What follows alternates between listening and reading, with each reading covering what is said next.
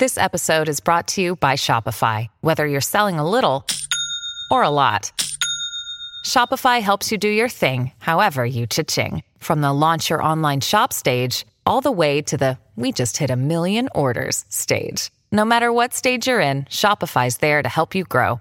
Sign up for a $1 per month trial period at shopify.com/special offer, all lowercase.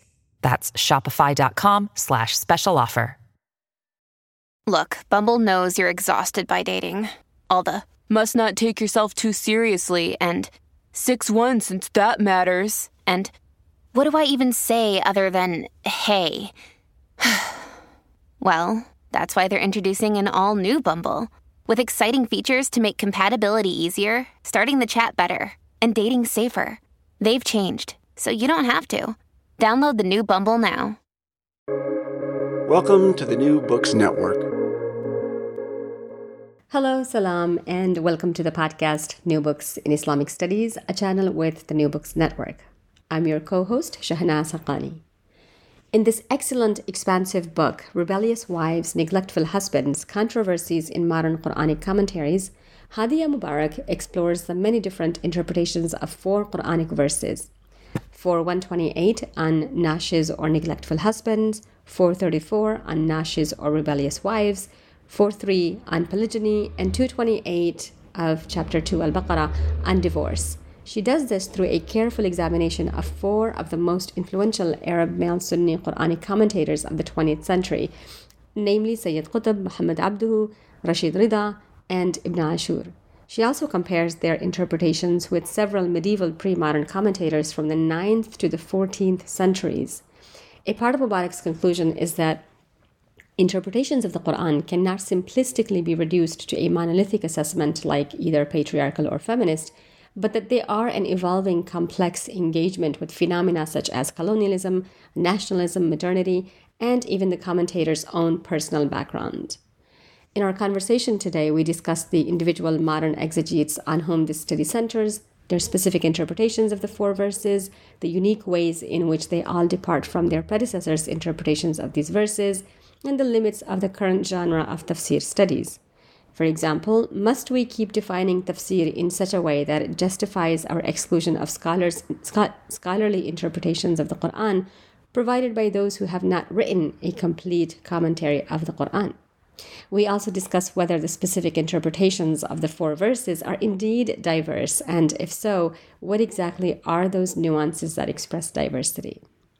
This here is my conversation with Hadia Mubarak. Salam, Hadia. Hi, thank you so much for joining me to talk about your wonderful book, Rebellious Wives, Neglectful Husbands, Controversies in Modern Quranic Commentaries, which I thoroughly enjoyed and am so grateful it exists. Thank you so much for having me. I'm really excited to discuss the book with you today. Yeah. So it is our tradition on the podcast to ask our authors to tell us a little bit about their intellectual journey. What brought you here? How did you get here? So that's an interesting question. I'm a, hyphenated American. I'm an Arab American, obviously, I'm also a Muslim American. And I think, let me try to make this as concise as possible. When I was in undergraduate school, I was at Florida State University. Sophomore year is when 9/11 happened. And it raised a lot of questions. I think, for myself, for many of my peers, it was a time of confusion.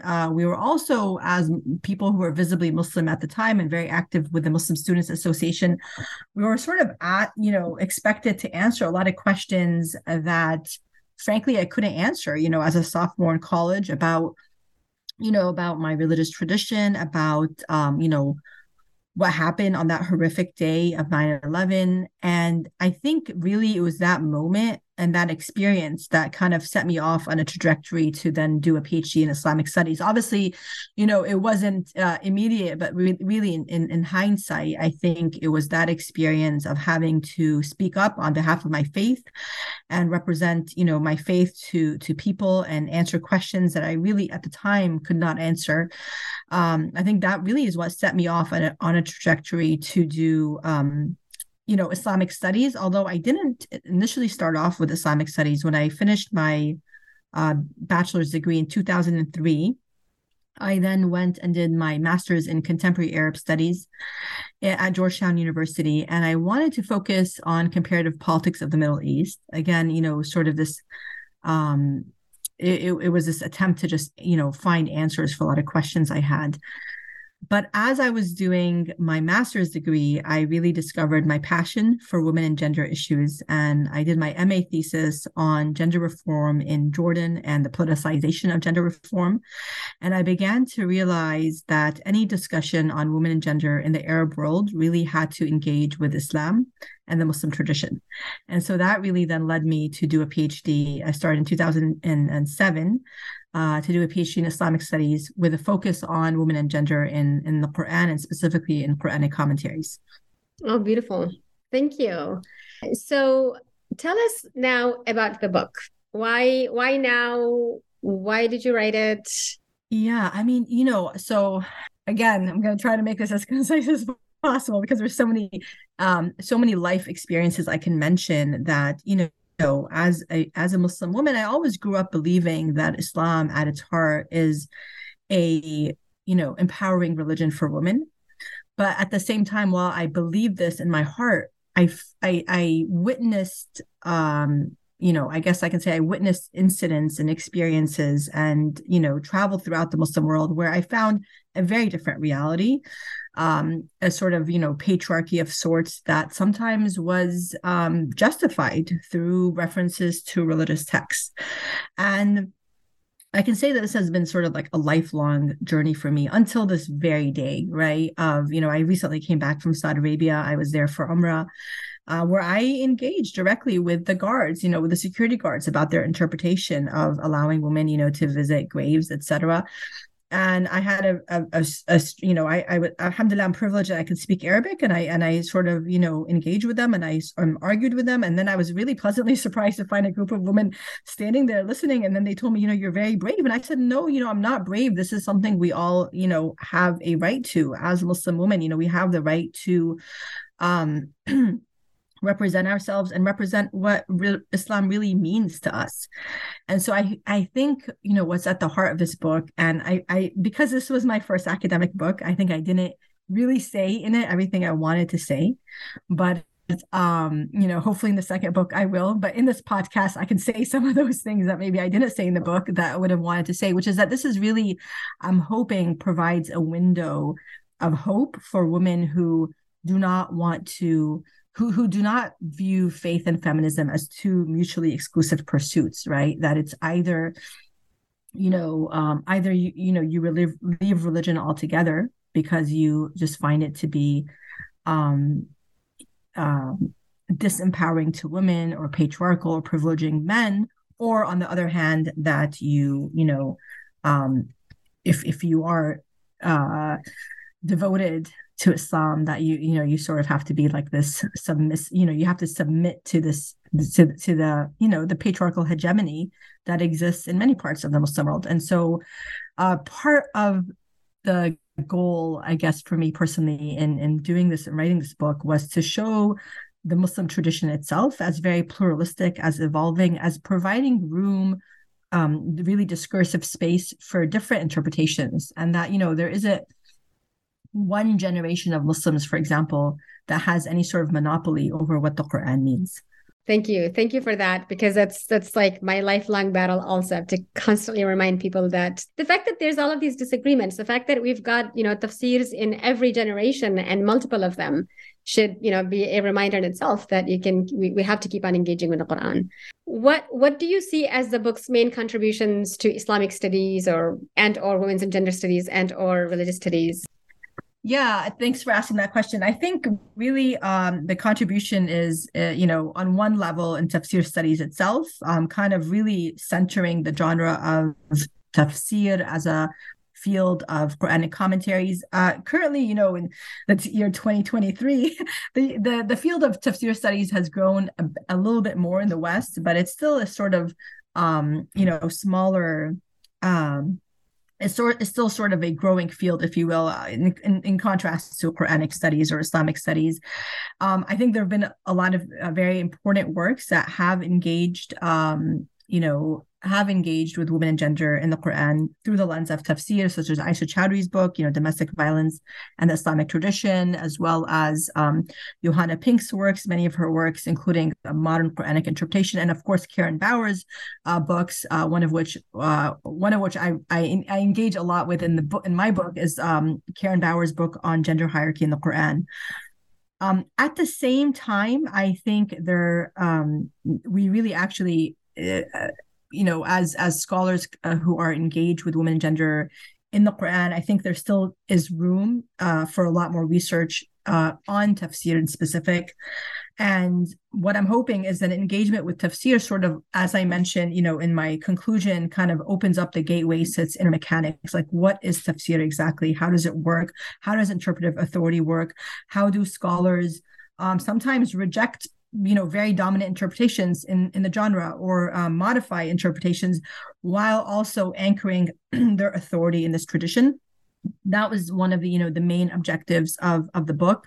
And then the second second contribution is also just situating exegetes within their historical context, specifically in this case the four modern mufassirin exegetes that I look at, Muhammad Abdo, Rashid Rida, Sayyid Qutb, and Muhammad al-Tahir ibn Ashur. And recognizing that exegetes are engaging not only with the Quran as a text, but they're also engaging with their context. So what they choose to prioritize, what they choose to focus on is oftentimes a conversation with, broader debates happening in their societies. And that's what I try to sort of pinpoint throughout the book, which I hope is an important contribution to the field, is just kind of understanding commentaries as a dialectic, of sorts, if you will. Well, thank you for introducing the four exegetes, because my next question was going to be precisely on them. We have Abduhu and Rida. They are, often treated as one just because they share this commentary. But the differences between them are so interesting. We assume that history and progress are linear. And so this generation is going to be more progressive than the previous generation and so on, right? But here you have Rida, who is a lot more conservative in his approaches to gender and sexuality and women's issues than his mentor, who's a lot more gentler. Yeah, so the earliest is Muhammad Abdo, who dies in 1905, and then his disciple Rashid Rida, who dies in 1935. And I'm glad you noted that, because actually, as you know, a lot of scholars who are engaging with Tafsir al-Manar either sort of attribute all the opinions to one of the two authors. They either say, like Rashid Rida says, or Muhammad Abdo. It is possible to actually distinguish between their writing, at least obviously up till verse like 4:125 or 4:126. After that, it's all Rashid Rida. And by coincidence, the four verses I'm looking at are all before 4:125. But so they are actually both contributing to that. And so before, again, the first kind of third of that commentary are both authors. And Rashid Rida, he is the main editor, and he will say things like, قال الأستاذ الإمام, the teacher, al-Ustad is the teacher, al-Imam, the leader, religious leader, said, right? And then he actually notes in his commentary also, he says it is at this point that Abdo has passed away.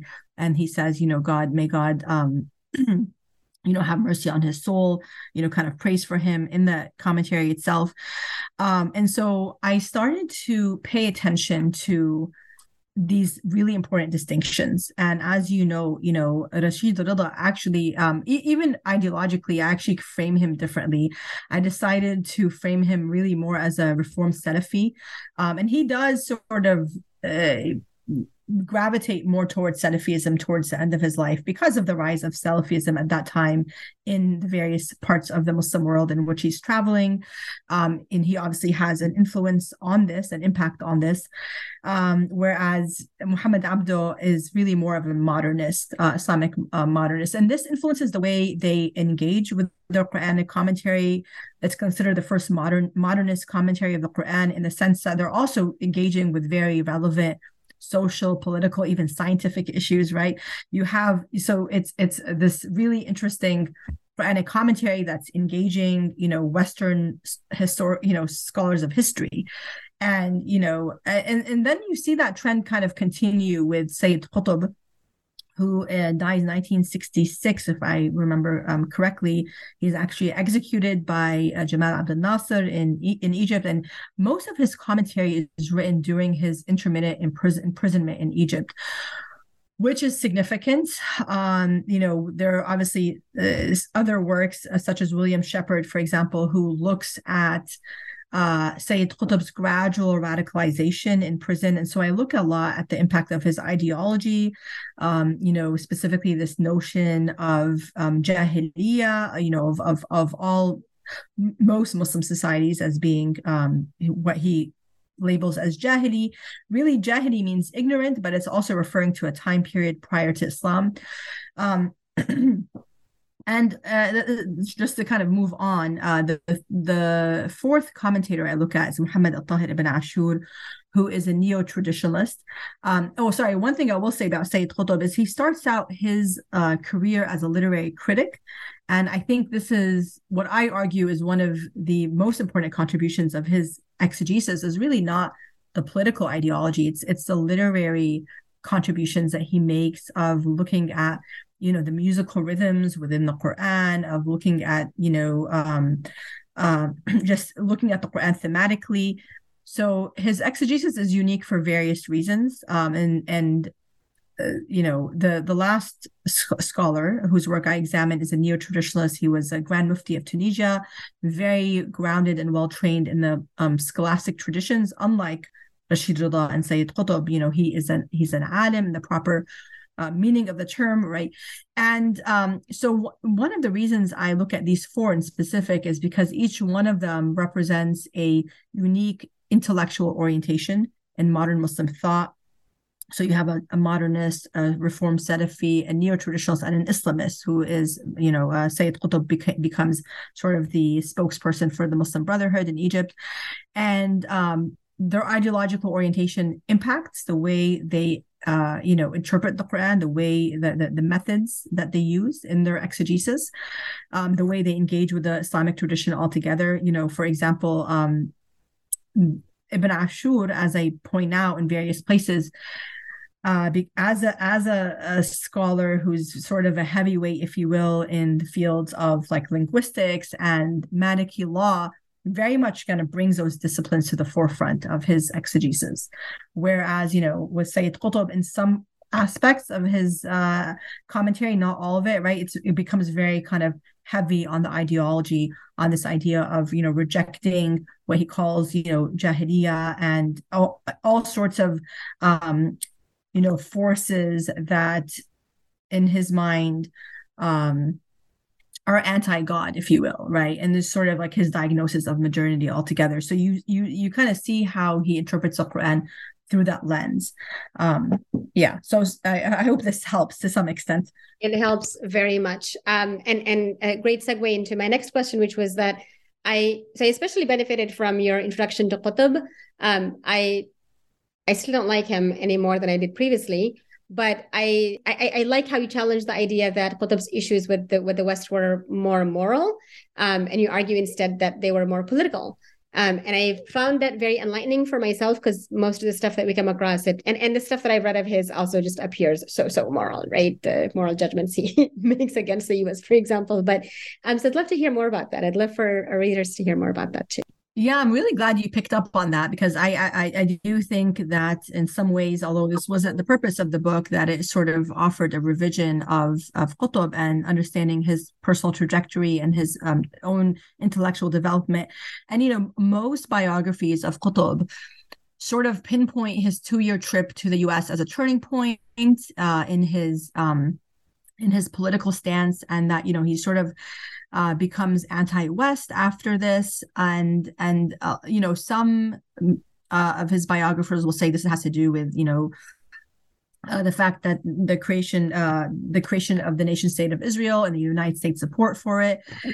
What I argue, and one of the contentions I had was a lot of the, especially contemporary depictions of Qutb, especially in the post 9/11 period, sort of depict him as this, as having this irrational hatred, of the West in a very in a way that very much fits the way we think of a fundamentalist, right? But if we were to be fair and actually very carefully examine his writings during that period, and especially actually his writings during that 2-year period when he lived in the United States, so he was in the United States between, I believe, 1946 and 1948, and it is obviously at this time that the West adopts a new position towards the Middle East with the creation of the nation state of Israel. So yes, all of that is accurate. But what I noticed in some of his writings, because he's actively writing articles in an Egyptian literary magazine at the time called Ar-Risala, is that he views, first of all, he experiences as a darker skinned Arab in the United States firsthand what anti-Black racism is. He speaks about it in many parts of his writing, many aspects of his writing. I didn't mention all of them in the book, but there's this. He talks about in his hotel that there was a Black man who worked there, I think as a waiter, and how he opened up to Qutb and his other Egyptian roommate and told them about his experiences. And so Qutb begins to link anti-Black racism in the United States with basically Western imperialism in the Arab world. For example, he writes an article that he titles right after he returns from the United States to Egypt. He titles it, "Our First Enemy is the White Man." And he speaks about how that America's interest in deterring European imperialism is not to empower the Arab world, but to place their feet over our necks, right? And obviously, I was reading this at the time that the George Floyd, horrific, crime had happened. Where if you recall that, it was very vivid in my mind as I'm reading Qutb's writing, right, and his ability to make these connections that Black intellectuals, in the recent years have been making, people like Cornel West, right, to kind of see these connections between oppression in the United States and the way hegemonic powers have treated people of color in other parts of the world. And so what I argue that it was this experience with racism, in addition to obviously a lot of the foreign policy happening, obviously, the United States support of the creation of Israel, all of that. But it wasn't this, led him to, again, develop these anti-Western views. But I don't think it was this simple function of this irrational and religiously motivated hatred of the U.S., as some of his biographers had, I think, wrongly or inaccurately described. Yeah, and it came through very well in your discussion of him. So Ibn Ashur, who is very, very, very highly underrated, and his tafsir severely understudied. And I was thinking the whole time, given how unique his interpretations are and how really so woman friendly they are, and so I was like, oh, this is to our detriment that we're not engaging with him as much. Why do you think there's such a lack of engagement with him? Yeah, I think that's a really interesting question and observation, is that, there hasn't been much engagement, at least in Western literature, on Ibn Ashur. And, perhaps because his methods would make us assume that this is sort of a very classical text, and, that we're not going to find, new contributions in terms of, interpretation, in terms of insights and sort of gems that he brings forth. I think recently there has been a little bit more interest in Ibn Ashur. I know Jibril Fuad Haddad recently wrote an article on him in the Journal of Quranic Studies. I know Samuel Ross, I believe, is also engaging with his work in his book, looking at at least forthcoming book, looking at the Bible and the Quran in the Bible as sort of a source of Quranic commentary.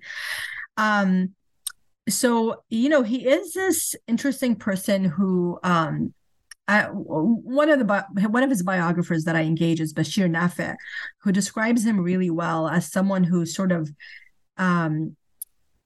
it fluctuates, right? Like between, traditionalism, especially in his methods, and also, let me see if I can find the exact quote where I probably won't find it actually, but Nafat says it really well in the sense that he's someone who is an enigma of sorts because he's grounded in these really classical methods. When you read his work, it's a very dense academic work, but at the same time, if we read carefully, he's in many ways countering a lot of dominant interpretations. One of which I mentioned is with nushuz, right? You have for the most part both classical and modern commentators interpreting this word in very gendered ways. So like the way nushuz would manifest for women is one thing, and the way it would manifest for men would look differently.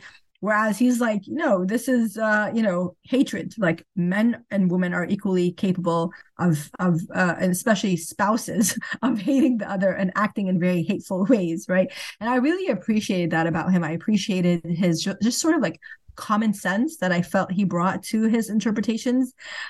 Especially, I know,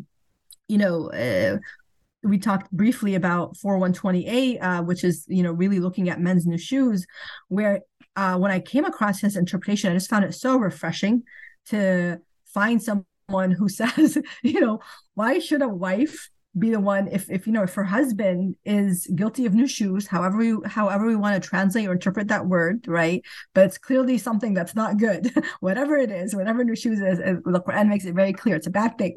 So whatever bad thing this husband is guilty of, why is a wife being asked to like pay the price of reconciling, and she should somehow forego some of her rights? And he just brings this like logic, and he's very legal minded, and he's very much he focuses on language, which I appreciate as someone who just I consider myself a grammar nerd of sorts, in both Arabic and English, and I really just appreciated this very refreshing voice that he brought in many of his interpretations.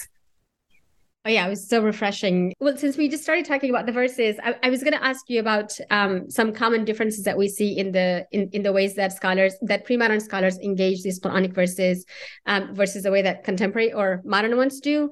But I think it'll just come up in the next few questions anyway. So let's talk about the specific verses. So we'll begin with 434, and the main contested terms are, we've got qawwam, we've got nushuz, qanitat, I believe is one of the obedience one, and wadrabuhunna.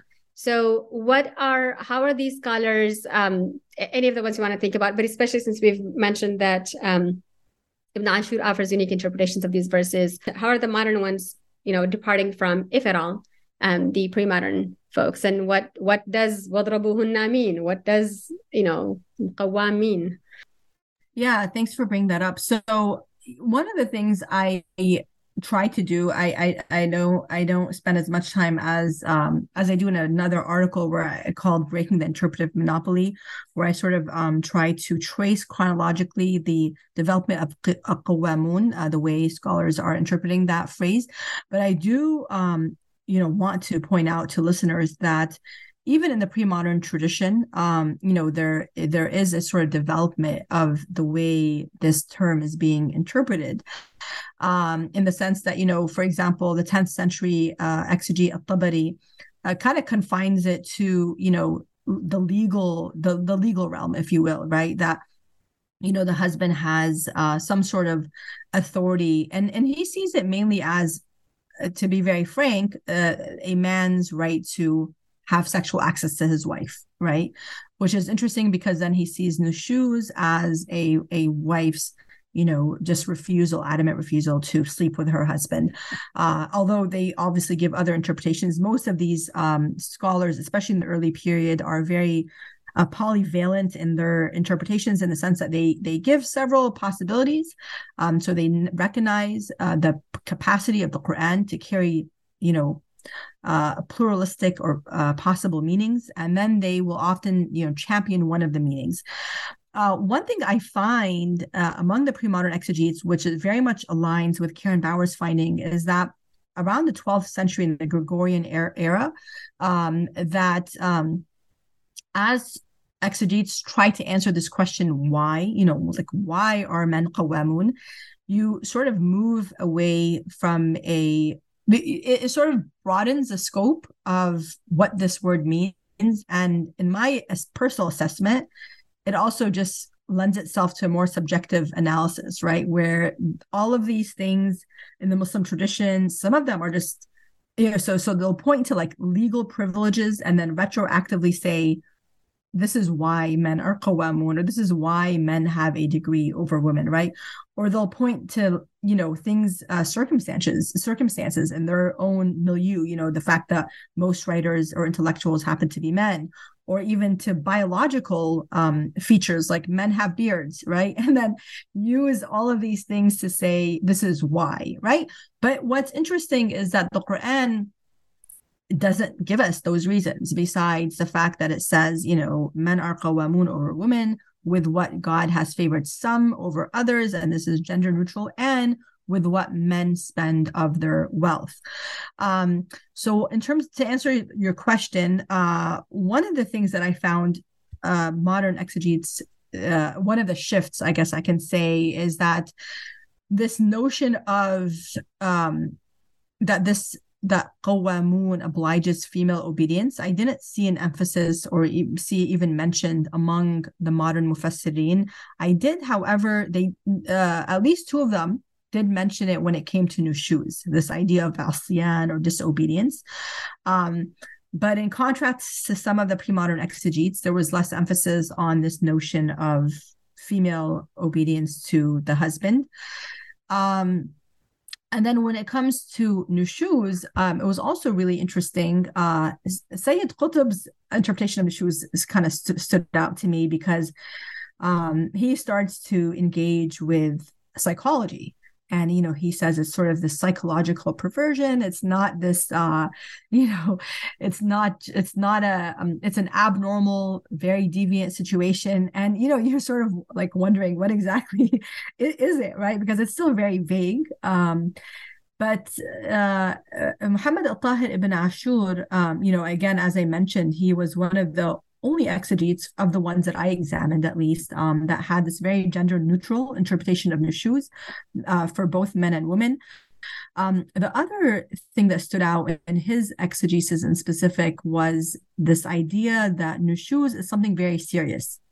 And he says it's not just a simple matter of one spouse being upset at the other. He said, because this is a very, again, he's a very commonsensical scholar. And he says, that is a very common situation where the husband's mad at his wife and the wife is mad at her husband. And again, I appreciated that notion that nushuz isn't just the husband being angry at his wife, because if that's the case, it's extremely dangerous, right? I mean, if we're to talk about, I think I just want to say one thing. I think it's very important, obviously, for us to separate Muslim behavior from text. I think that's something that we tend to do. I think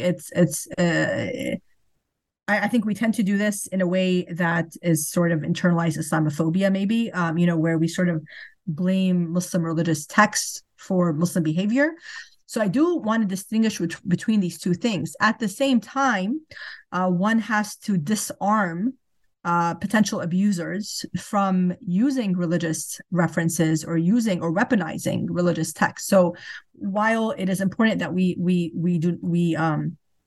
hold humans behavior that we hold humans responsible for their behavior rather than text, at the same time, I think we need to be real in terms of the stakes of what does it mean when we say that nushuz is simply a wife disobeying her husband. That's extremely dangerous, right? Whereas even some exegetes would say, some of the pre-modern exegetes I came across would say things like, some indicators of a woman's nushuz is that she used to smile when he would come into the house and she no longer smiles, or she used to stand up when her husband entered the house and she no longer stands up. And, maybe to give them the benefit of the doubt, like I don't know what they meant with that, but that can be really, really dangerous, because again, it's then this idea that a woman is nashes that then allows for these three disciplinary steps, right? Which has the last of which has consumed a lot of our attention and attention, more than just attention, I guess, the moral grappling, if you will. But I just want to say one thing about Ibn Ashur. He does mention that nushuz is a serious thing and sort of indicates that it's cases of nushuz really should be brought forth to the legal authorities rather than, the husband trying to ascertain by himself whether or not his wife is guilty of nushuz. In other words, the audience of this verse is not your average man, but the legal authorities need to be involved here. And I really appreciated that, when you're discussing it, when you're talking about Amina Wadud's, the thing that she's been attacked so much for saying, I'm going to say no to a literal application of the text, which, as you and many others have pointed out, scholars have done this a lot throughout history, right? And we haven't held their decision there against them, but we're doing it like Amina Wadud just gets so much nonsense for saying that. My favorite one. So I liked the hate interpretation. Of course, the disobedience is a common one. And then the one where if your wife invites a man to your bed that you do not like. And I'm thinking, wait, so if a woman invites a man that you do like to her bed, is that okay? Right? Like these technical things. And it's just, I mean, ultimately it's some kind of a marital, some source of disharmony in the marriage is the idea. But, yeah, but the hatred one just really made me laugh, because if she doesn't like you anymore, if she hates you, then how does hating her accomplish anything? And to be fair, all of them are saying, or at least all of the ones that you're engaging here are saying, don't do it. It's better that you not do it. And even some of the pre-modern ones say no. But to me, there's still such a lack of diversity other than what Ibn Ashur is saying, because it's like, hey, you shouldn't hit your wife. It's not good to hit your wife, and here's a hadith that says it's not good to do it, but you can. And then the nuance is in the complexities are more in the details of the hitting. Can you hit her? Is it a step by step? Was it Qutb who says you can do it? You can just skip the steps. You can skip the advising and then just get right to the hitting. Yeah, I mean, I think something you point out that is worth mentioning, also in terms of nushuz, what does it mean for a wife to be guilty of nushuz? While some of them, some of the pre-modern exegetes make it something as simple as, disobedience, which again, I think is very problematic and can be very dangerous.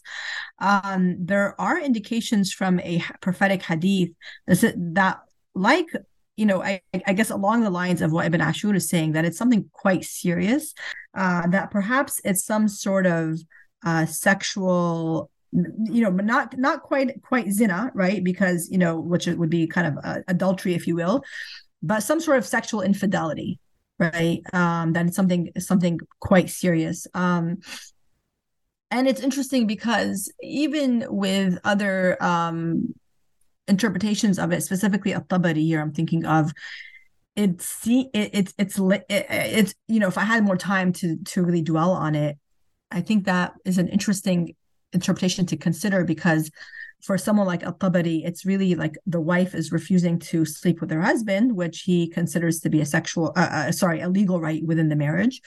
And so if nushuz is in fact that the wife is interested in someone else or some sort of sexual infidelity, there's sort of a link there, right? That is, it's interesting, that's perhaps why she doesn't want to be with her husband, right, or intimate with her husband.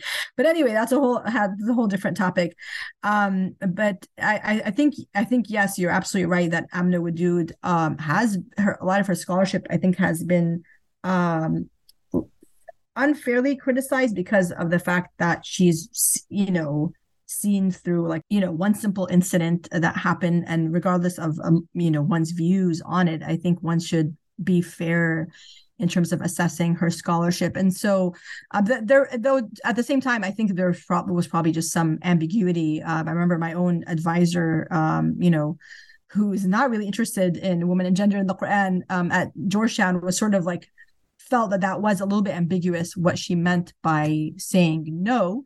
But I think you are correct to point out that, obviously, she is not the first to say no to a literal implementation of the passage. That's exactly what she had said, right? And so, in fact, my findings of most of the both pre-modern and modern Quranic exegesis reflects that scholars had this sort of hermeneutic tension and conscientious wrestling with what does this mean. And so you had scholars early on, even from the 8th century Gregorian period, saying, that a man should not hit his wife, that he can, be upset with her, and that this imperative here, وَضْرِبُوهُنَّ, although grammatically, and there are many cases in the Quran, by the way, where the grammar does not correspond with the meaning. So it may appear that something is an imperative, but it's not in meaning. And I think that legal linguistic sophistication is really important to kind of bring back to the Quran. I think that's unfortunately, especially Muslims, I would say, are sometimes guilty of reading the Quran in very sort of simplistic ways that betray the kind of legal sophistication that scholars traditionally brought to understanding the Quran's words. And then, as I mentioned in the book as well, there were two other scholars who argued that it is really, preferable that a husband never hit his wife, even if this verse appears to give some sort of leeway, whether it's with a handkerchief or, a non-injurious hitting, whatever, you're obviously familiar with all of that language, all that terminology. They said, based on prophetic precedent, really a husband should not hit his wife, even if she is guilty of nushuz. And I think Ibn Ashur really took this the farthest, not only by, again, relying on both prophetic precedent and on the opinion of Ata ibn Abi Rabah, who is this, 8th century scholar from the Gregorian period, 2nd century Muslim scholar. He also uses this sort of linguistic analysis to say that perhaps the husbands are not the ones being addressed in this verse when the Quran says, I'm just going to quote it in Arabic, وَاللَّاتِي تَخَافُونَ نُشُوزَهُنَّ. So there's this embedded pronoun saying those whose nushuz you fear. So who is this you here? Is it speaking to the husbands or is it speaking to someone else? And he uses as the Zamakhshari, who was like this 12th century linguistic giant in tafsir, to say sometimes the Quran in one verse can shift who it's speaking to. And he brings several examples that, here's a verse where the Quran is first speaking to the prophet and then it's speaking to all the readers, or it's speaking to, so he makes the argument that although it may start out speaking to the husbands, that it then shifts to speak to the legal authorities, again, because he views nushuz as something serious, not something that needs to, that the husband and wife should try to resolve by themselves, that they should take this to the courts. And he also notes that hitting is a very dangerous matter. And he says, especially to allow a husband to hit his wife while he's angry, he says, opens the doors to abuse. Because if you're angry and you're given license to hit someone, he said it's very likely that you are going to exceed the boundaries, that you're going to sort of, if you will, just, what's the term I'm looking for? You let it out kind of thing, right? You're not going to behave in a way that's ethical or even constructive in any way, shape, or form. And to your point, I did want to mention, I don't mention him in this book. I mentioned him though in my other article, that Abdul Hamid Abu Sulaiman, who passed away, I believe, a year or two ago, wrote this small book called Marital Discord. And because I didn't really engage with like the semantics of وَضْرِبُوهُنَّ, that perhaps it could actually mean something completely different. But there are contemporary scholars, and I think it's important to note, who argue that this word actually semantically doesn't mean to hit, but means something very different. One of them was Abdul Hamid Abu Sulaiman, who said it means to separate from or move away from, based on both prophetic precedent as well as other linguistic connotations of this word in the Quran, darb, as well as finally what you mentioned, Shahnaz, which is this idea that if the objective of this verse, as evident by the succeeding verse, is to reconcile between the husband and wife, he says that's the last thing that would ever make a wife want to reconcile with her husband. If he hit her, that's the end of the marriage. So The separation one makes most sense to me, because I'm like thinking for 128, which we're going to talk about next, on men's nushuz, right? And as you know, the language is so similar to both men, to the men there. If it means to separate, and then we get something like reconciliation in another verse, if the men are committing nushuz, it's okay if you want to reconcile. And that just doesn't seem to make sense to me. Wait, if things aren't working out here, why are we going to want to reconcile? Wouldn't it make more sense to say, if things aren't working out for you, it's okay for you to go ahead and separate? Does that make sense? And so for some reason, I had all my life, I'd imagined for 128 to say, things aren't working out for you. Nothing else is working, no arbitration, then, just go your separate ways. And then 434 is, the would make then sense to say, nothing's working. All these means that you just tried, go ahead and just separate. In the men's nushuz stuff, there's a lot of them are talking about a woman's old age, right? Like if she has, and I'm like, wait, what about you? what is going on here? But what are we seeing in the modern, pre-modern stuff on nushuz in 128? Yeah, so really it was, I think, in this case with, and just to kind of orient the readers with what this verse says, because perhaps they might be more familiar with 434. Let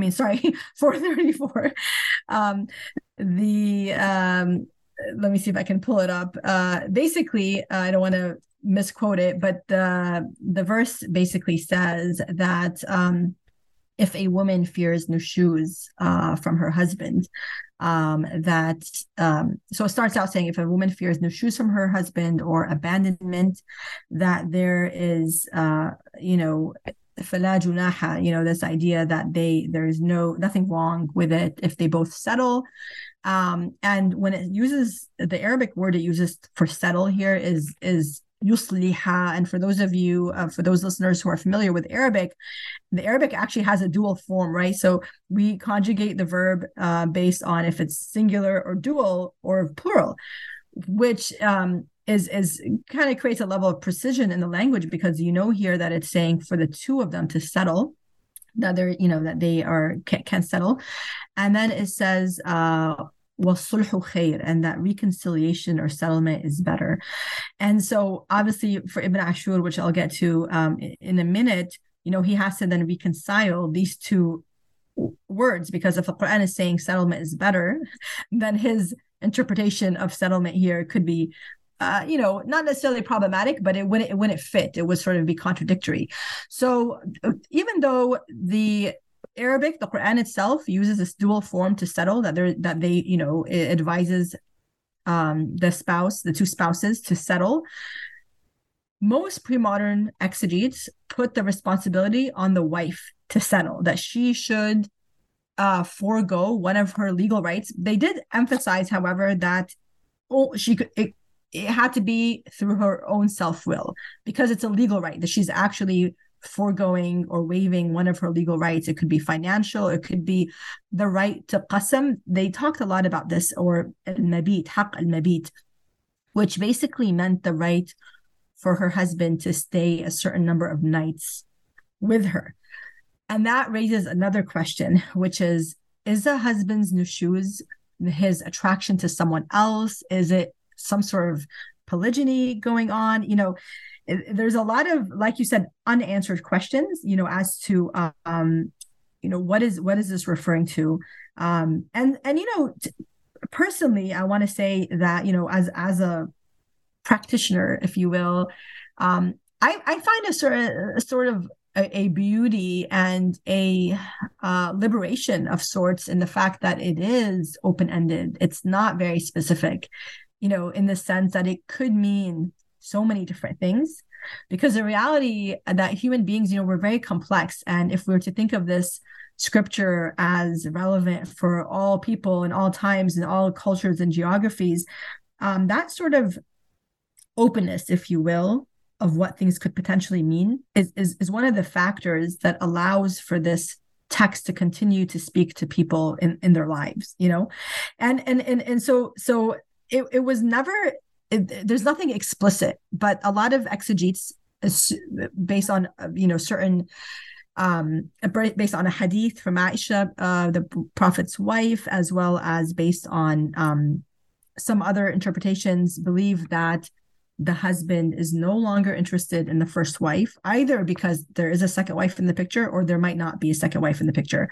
Nonetheless, so anyway, there's a lot to talk about in that regards. But this is why qasam is important, because in Islamic law, if a husband, and obviously this is based on verse 4:3, which talks a lot about justice and being just and fair to women if you are going to practice polygyny, that they said that the wife, if a man practices polygyny, he has to allot an equal number of nights to each wife. So this is where in 4:128, this idea of qasam comes in, and that's why it's sort of ambiguous. Like, is there another wife in the picture or not? Some assume that there is, because they note this word athara, that he sort of is preferring this other woman, and because he's preferring this other woman, and therefore he might divorce this wife, that she should forego some of her allotted nights, if you will. That was one of the most common interpretations, so that he gets to spend more nights with the wife that he prefers. Ibn Ashur kind of comes forth, and he basically overturns classical interpretations of this verse, and he basically says, based on this intertextual hermeneutic, this idea of what settlement means here, he basically interprets this as a woman's way out of a marriage that is characterized by a husband's nushuz, right? That there's this disinterested husband or hateful husband or cruel husband, however we are interpreting nushuz. And in order to do this, he there's a number of things he has to do, but one of which he brings in Maliki law, which views settlement as one, that this is basically a female initiated divorce, is one way to view the word sulh. But then the Quran says, وَالصُّلْحُ خَيْرٌ, which is settlement is better. So then he uses linguistics, or the side, to say that actually the second mention of settlement is not referring to the first, even though most of the time when you have a indefinite article, like a word that's indefinite, and then it's followed by the same word that's definite, it's usually referring to the first. He says that this is not the case, and basically provides all this linguistic evidence for why that's not the case. But it's very unique, and it stands apart, again, not only in his interpretation of nushuz, which is gender neutral, but also in really overturning classical interpretations that put the onus on women to compromise. Let's now talk about 4:3 on polygyny, which is the last verse that you deal with in the book. And I'm going to pull it up here. If you fear that you might not treat the orphans justly, then marry the women that seem good to you in 2s and 3s and 4s. And if you fear that you won't be just treat them justly, then marry only one, right? And I'd always wondered about this connection between orphans and polygyny. And I was hoping at least somebody would go, hold on, guys. This is clearly talking only to the folks who are legal guardians of the orphans. And so not just any of you. So if you are not responsible if you're not a guardian for an orphan, then this verse does not apply to you, and you cannot have multiple wives. But nobody was doing that. And so, but I did, it was a very interesting point that the pre-modern scholars are trying so hard to figure out this connection, and the more modern folks have other issues, and they're responding to the colonial discussions on polygyny as it's the worst thing that the Muslims have, and so on. And so would love to hear more thoughts on that.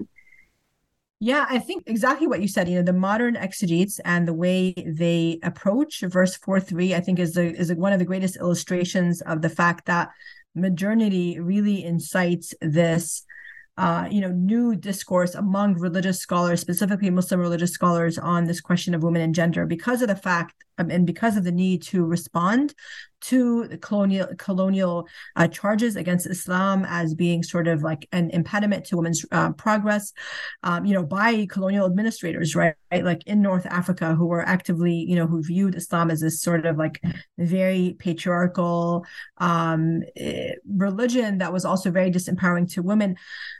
But what's also interesting is, so they're not only responding to this, but they're also responding to, secular Muslim critiques of Islam, specifically with Sayyid Qutb, I would say the most. And whereas Ibn Ashur, so the first two, because they were earlier, obviously, Abdul and Rida are for the most part responding to Western criticism, whereas Qutb is responding to secular criticism of this verse and other verses. And Ibn Ashur is really in many ways responding to the tradition itself, and he views himself as a corrective to the Muslim tradition. And you kind of see this, the weight, the ideological weight that women and gender issues carry in the modern period. You see this specifically in the way they talk about polygyny. And for all of them, they're trying to sort of rationalize, like, why did God allow for polygyny to exist? Which is really interesting when you compare it to the pre-modern exegetes, because they're trying to figure out why God limited. It was really interesting, just fascinating to see the difference. The pre-modern Mufassirin are saying, why did God limit men's multiple marriages to 4? And, the idea is, well, because of justice. And reading the commentaries in great detail completely changed the way I actually view this verse now. It's exactly what you mentioned, that they actually didn't see this specifically for pre-modern exegetes. This verse was not about polygyny at all, because polygyny was a pre-existing practice. Rather, they viewed this verse as, obliging justice in various ways. Most importantly, first, justice to female orphans, and the fact that a guardian should not marry a female orphan under his care because of the conflict of interest that would create. And so that was where they saw that connection between what is the connection here between fear of injustice to orphans and multiple marriages. And that was one of the most important questions for them to try to figure out. And so for them, it was not about trying to explain why does Islam allow polygyny, right? Which is very much the modern approach to this verse. It's like, we're trying to like rationalize why God allowed polygyny. And so, especially with Rashid Rida, Sayyid Qutb, and even Muhammad Tahir ibn Ashur, they're coming up with like logical reasons to try to explain why God, had, allowed for this pre-existing institution, if you will, right, that predates Islam, obviously. So that was really the main shift with the modern exegetes. But at the same time, there were so many aspects of this, of the commentaries on this verse that really completely changed the way I look at it. Because as in Muslim societies, we tend to look at 4:3 as a verse that allows it for a Muslim male to engage in multiple marriages. And it wasn't that straightforward for even the pre-modern exegetes. It was more like the central objective of this verse was to implement justice. And I believe it was At-Tabari, who went as far as saying something to the extent that, if a man can't be just to even one wife, he shouldn't get married. And that's where I argue that there was an indirect case made for monogamy by some of the Mufassirin, especially Ibn Ashur, which was a linguistic argument when he says, that when the Quran says ذَلِكَ towards the end, ذَلِكَ أَدْنَى أَلَّا تَعُودُ, this demonstrative pronoun, if you will, ذَلِكَ, it's referring to something that was mentioned previously. So he says, it's mentioning wahidatan. So, there is also an indirect case being made for monogamy, I think, especially by Ibn Ashur and some of the other scholars. So he says, for example, that when the Quran says towards the end of the ayah, it says ذَلِكَ, that is, it's this kind of this demonstrative pronoun, ذَلِكَ أَدْنَى أَلَّا تَعُودُ, that is so, I'm trying to remember the exact translation, but the idea is that it's referring to this thing, right? And it's not indicating exactly what it is. So Ibn Ashur says that's referring to the previous phrase that says, then marry one. And he says that is what it's referring to when it says that is better so that you will not commit injustice, or will make it less likely for you to commit injustice. So, and there were other scholars who maybe didn't say it as explicitly, but kind of indicated towards this idea that if you really want to be on the safe side of justice, that one should marry only one. And it was interesting the way they really viewed justice as the central most concern of this verse. They brought up, some of them referenced a prophetic tradition that said, and it kind of, I think, highlights the extent to which they saw justice as being not the institution of polygyny itself, but just like the idea of being just, as the central concern. So they note this hadith, this prophetic tradition that says, if a man has more than one wife and he treats one of them unfairly, that he will arrive on the day of judgment before God with half of his body paralyzed, like because of the fact that he was unequal or unfair. And then also one of the things that I personally sort of struggled with was how to translate this word ma taba lakum. So in the Quran it says, if you fear you will be unjust to orphans, then marry ma taba lakum, those women. I translate it as those women made lawful for you. But if you notice, a lot of translations actually translate it as women who are pleasing to you. But again, engaging with the tafsir literature completely changed the way I viewed this verse, and specifically this phrase, that it wasn't saying marry other women who are pleasing to you, because of course a man is only going to marry presumably someone who is pleasing to him, right? Not someone who's repulsive to him. But rather it's really talking about creating categories of legal prospective spouses versus prospective spouses that are not legal for you, including female orphans.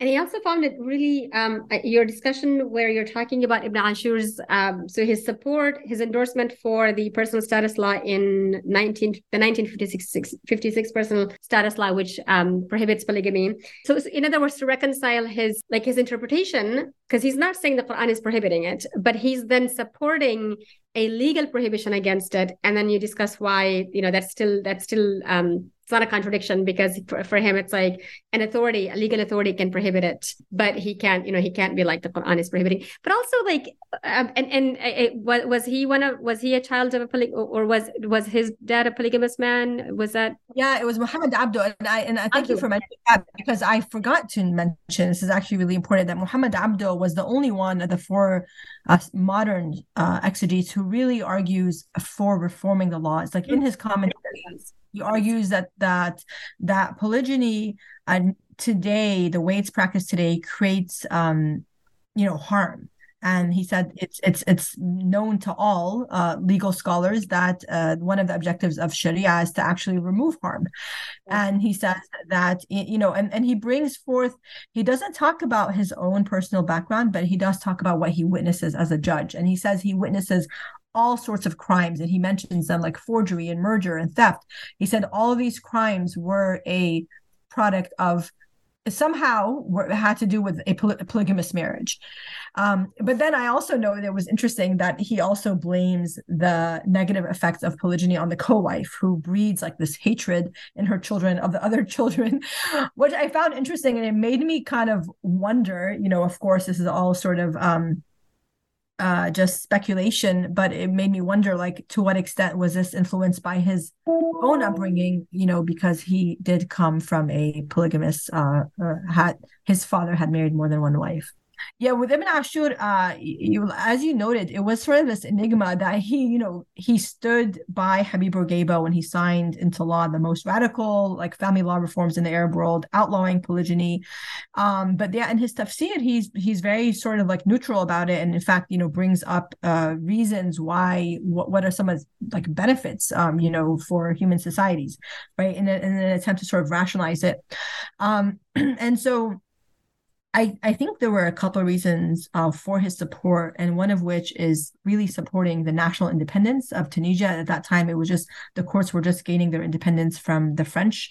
Also, It was, I think, an attempt to sort of preserve the role of religion in the state. Again, these were very, very volatile time periods in the Arab world in specific, with new forms of legislation, new sources of legislation as well, and new sources, just an entire new system, right? Legal system, political system, etc.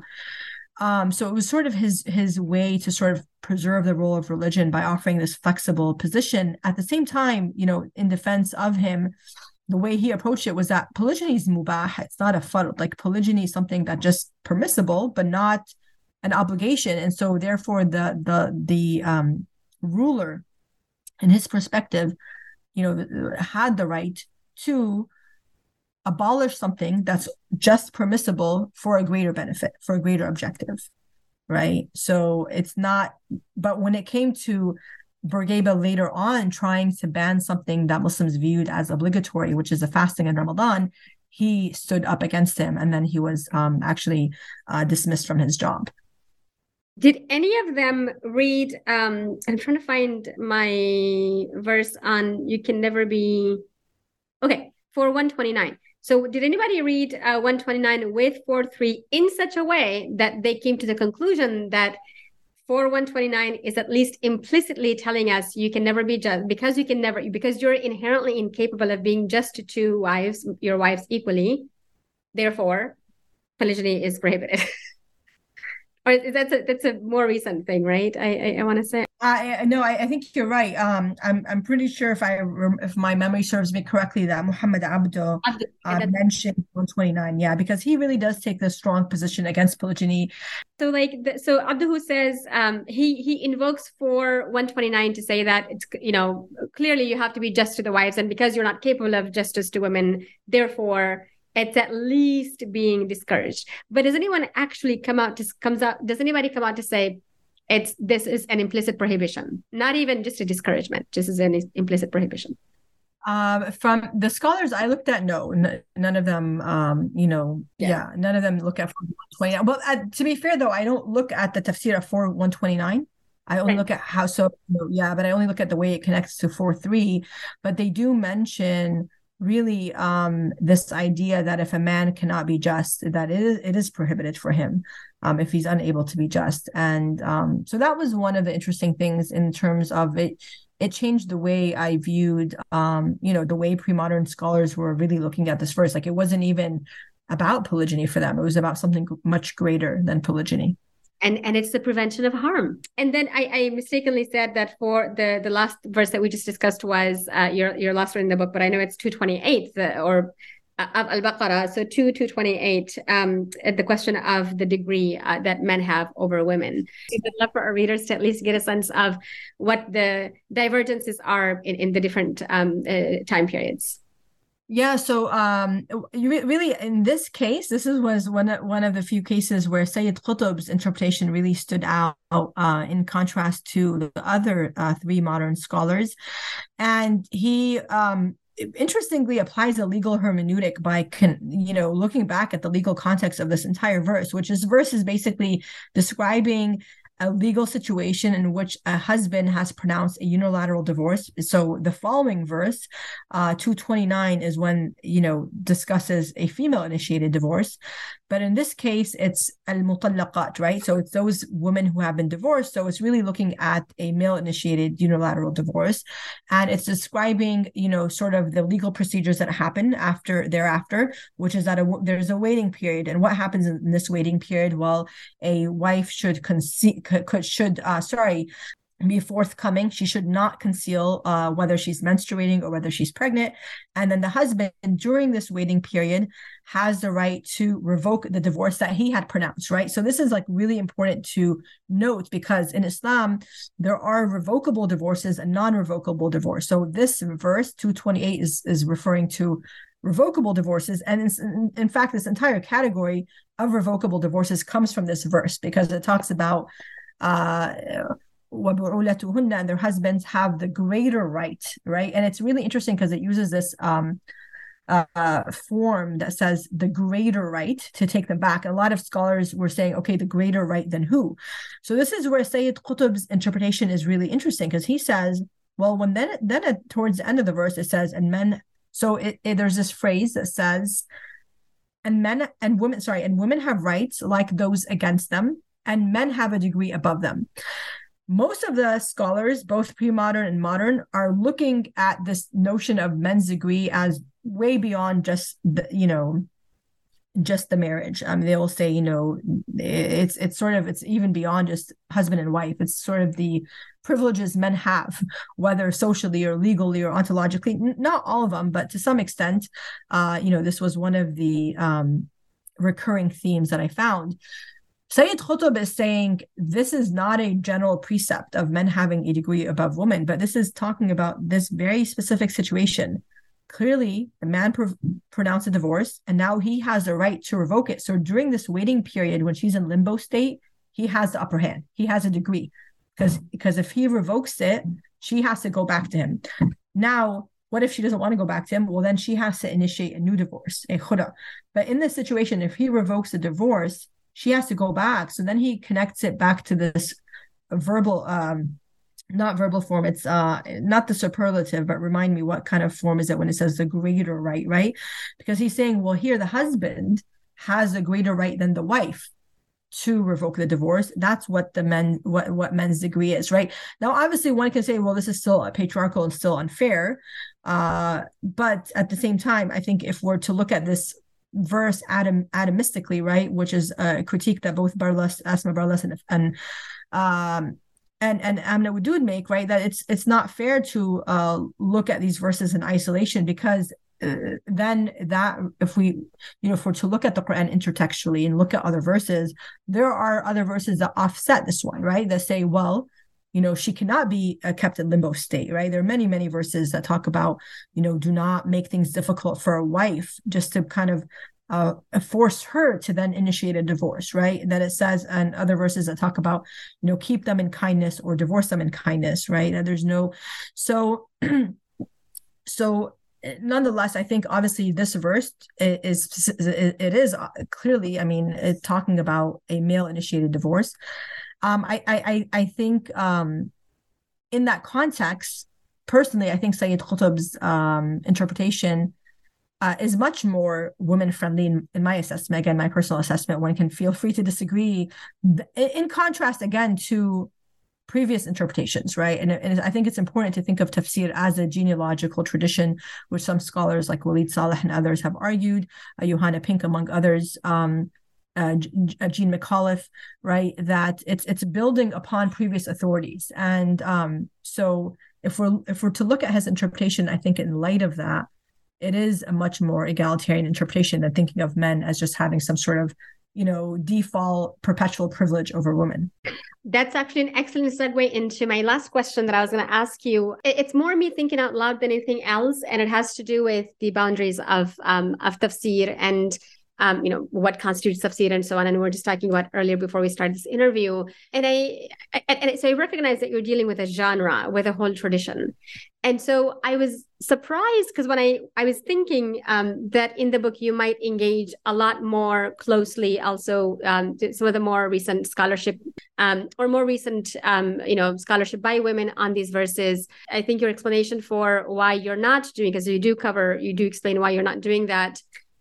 It's and it's something like you're looking at tafsir, you're looking at the genre of tafsir, a tradition of tafsir, and so on, and then also folks who haven't written a whole.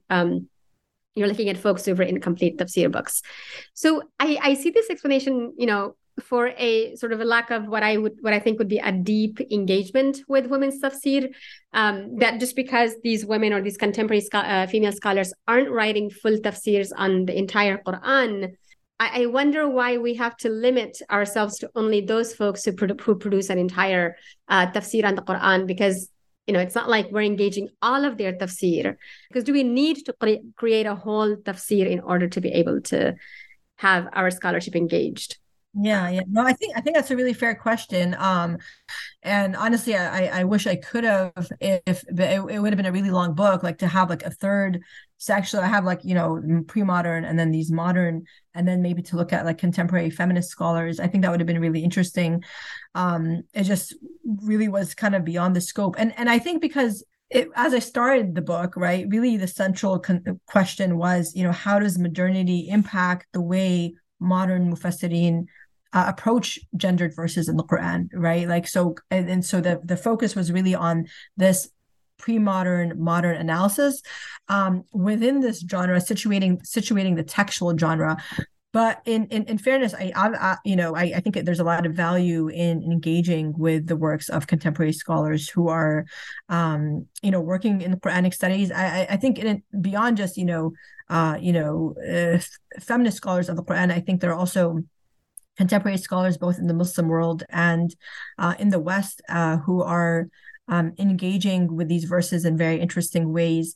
It would just, again, beyond the scope of this specific project, but I do think that I think you're right in terms of I think what I hear you asking is, do you need to have a tafsir written, like a text, right, like an actual Quranic commentary written in order to have your voice or your interpretation engage with? And I think I think that's a legitimate question, and I think absolutely not. You don't need to have an actual tafsir, right, published in order to have your ideas heard and taken seriously.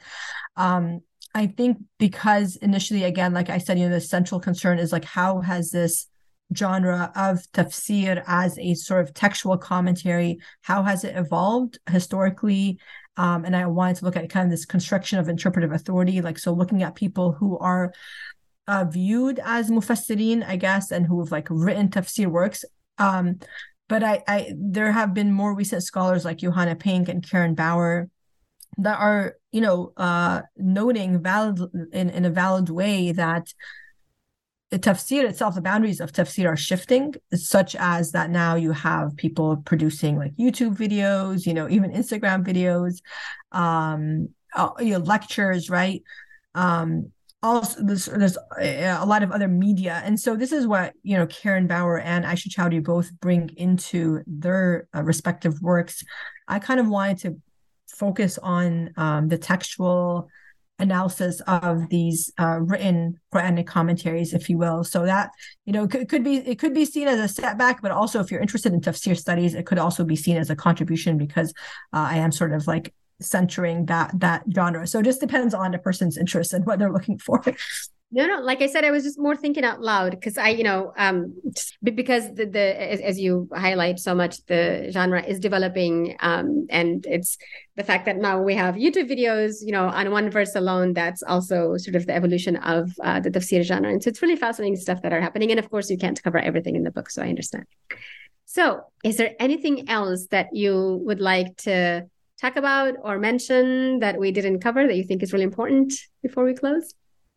I guess I'll just conclude to say that, some of the main findings is that, really the tafsir tradition is evolving, pluralistic, really carries the capacity to carry multiple meanings, to hold multiple meanings. And it was exegetes' belief in the Quran's divine ontology that actually opened up rather than restricted the possibilities of meaning for them, right? So this idea that these are, for Muslims, these are God's words, and so only God can have the final say on what these words really mean.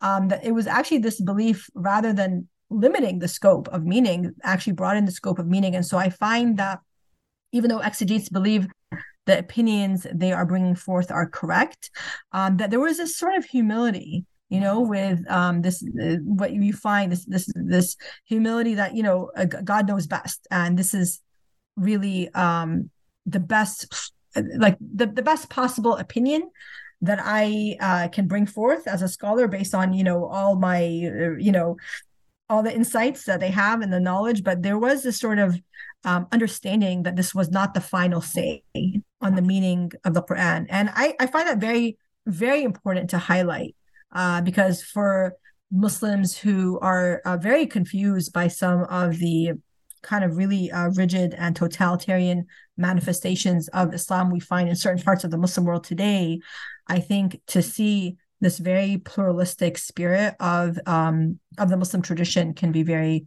empowering and liberating. Absolutely. And then our final question as we close is always, If there's anything you're working on that we can look forward to in the near future, any new works, books, articles, etc., research? Yeah, so my next book project is looking at biblical women in the Quran, a retelling, maybe I will call it a retelling. So this is kind of stems from my teaching of comparative scriptures, and I love to engage with the female figures in the Bible and the Quran and looking at them side by side. So yeah, that's my hope. So I'll keep you updated.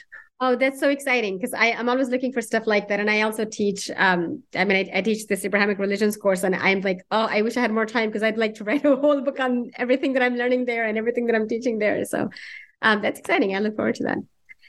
All right, Hadia, thank you so much for your time. I really appreciated this. And I know that my readers, listeners will also benefit very much from this interview. Thank you so much for having me. I really appreciate it. I look forward to reading your book. Hopefully it'll be out soon.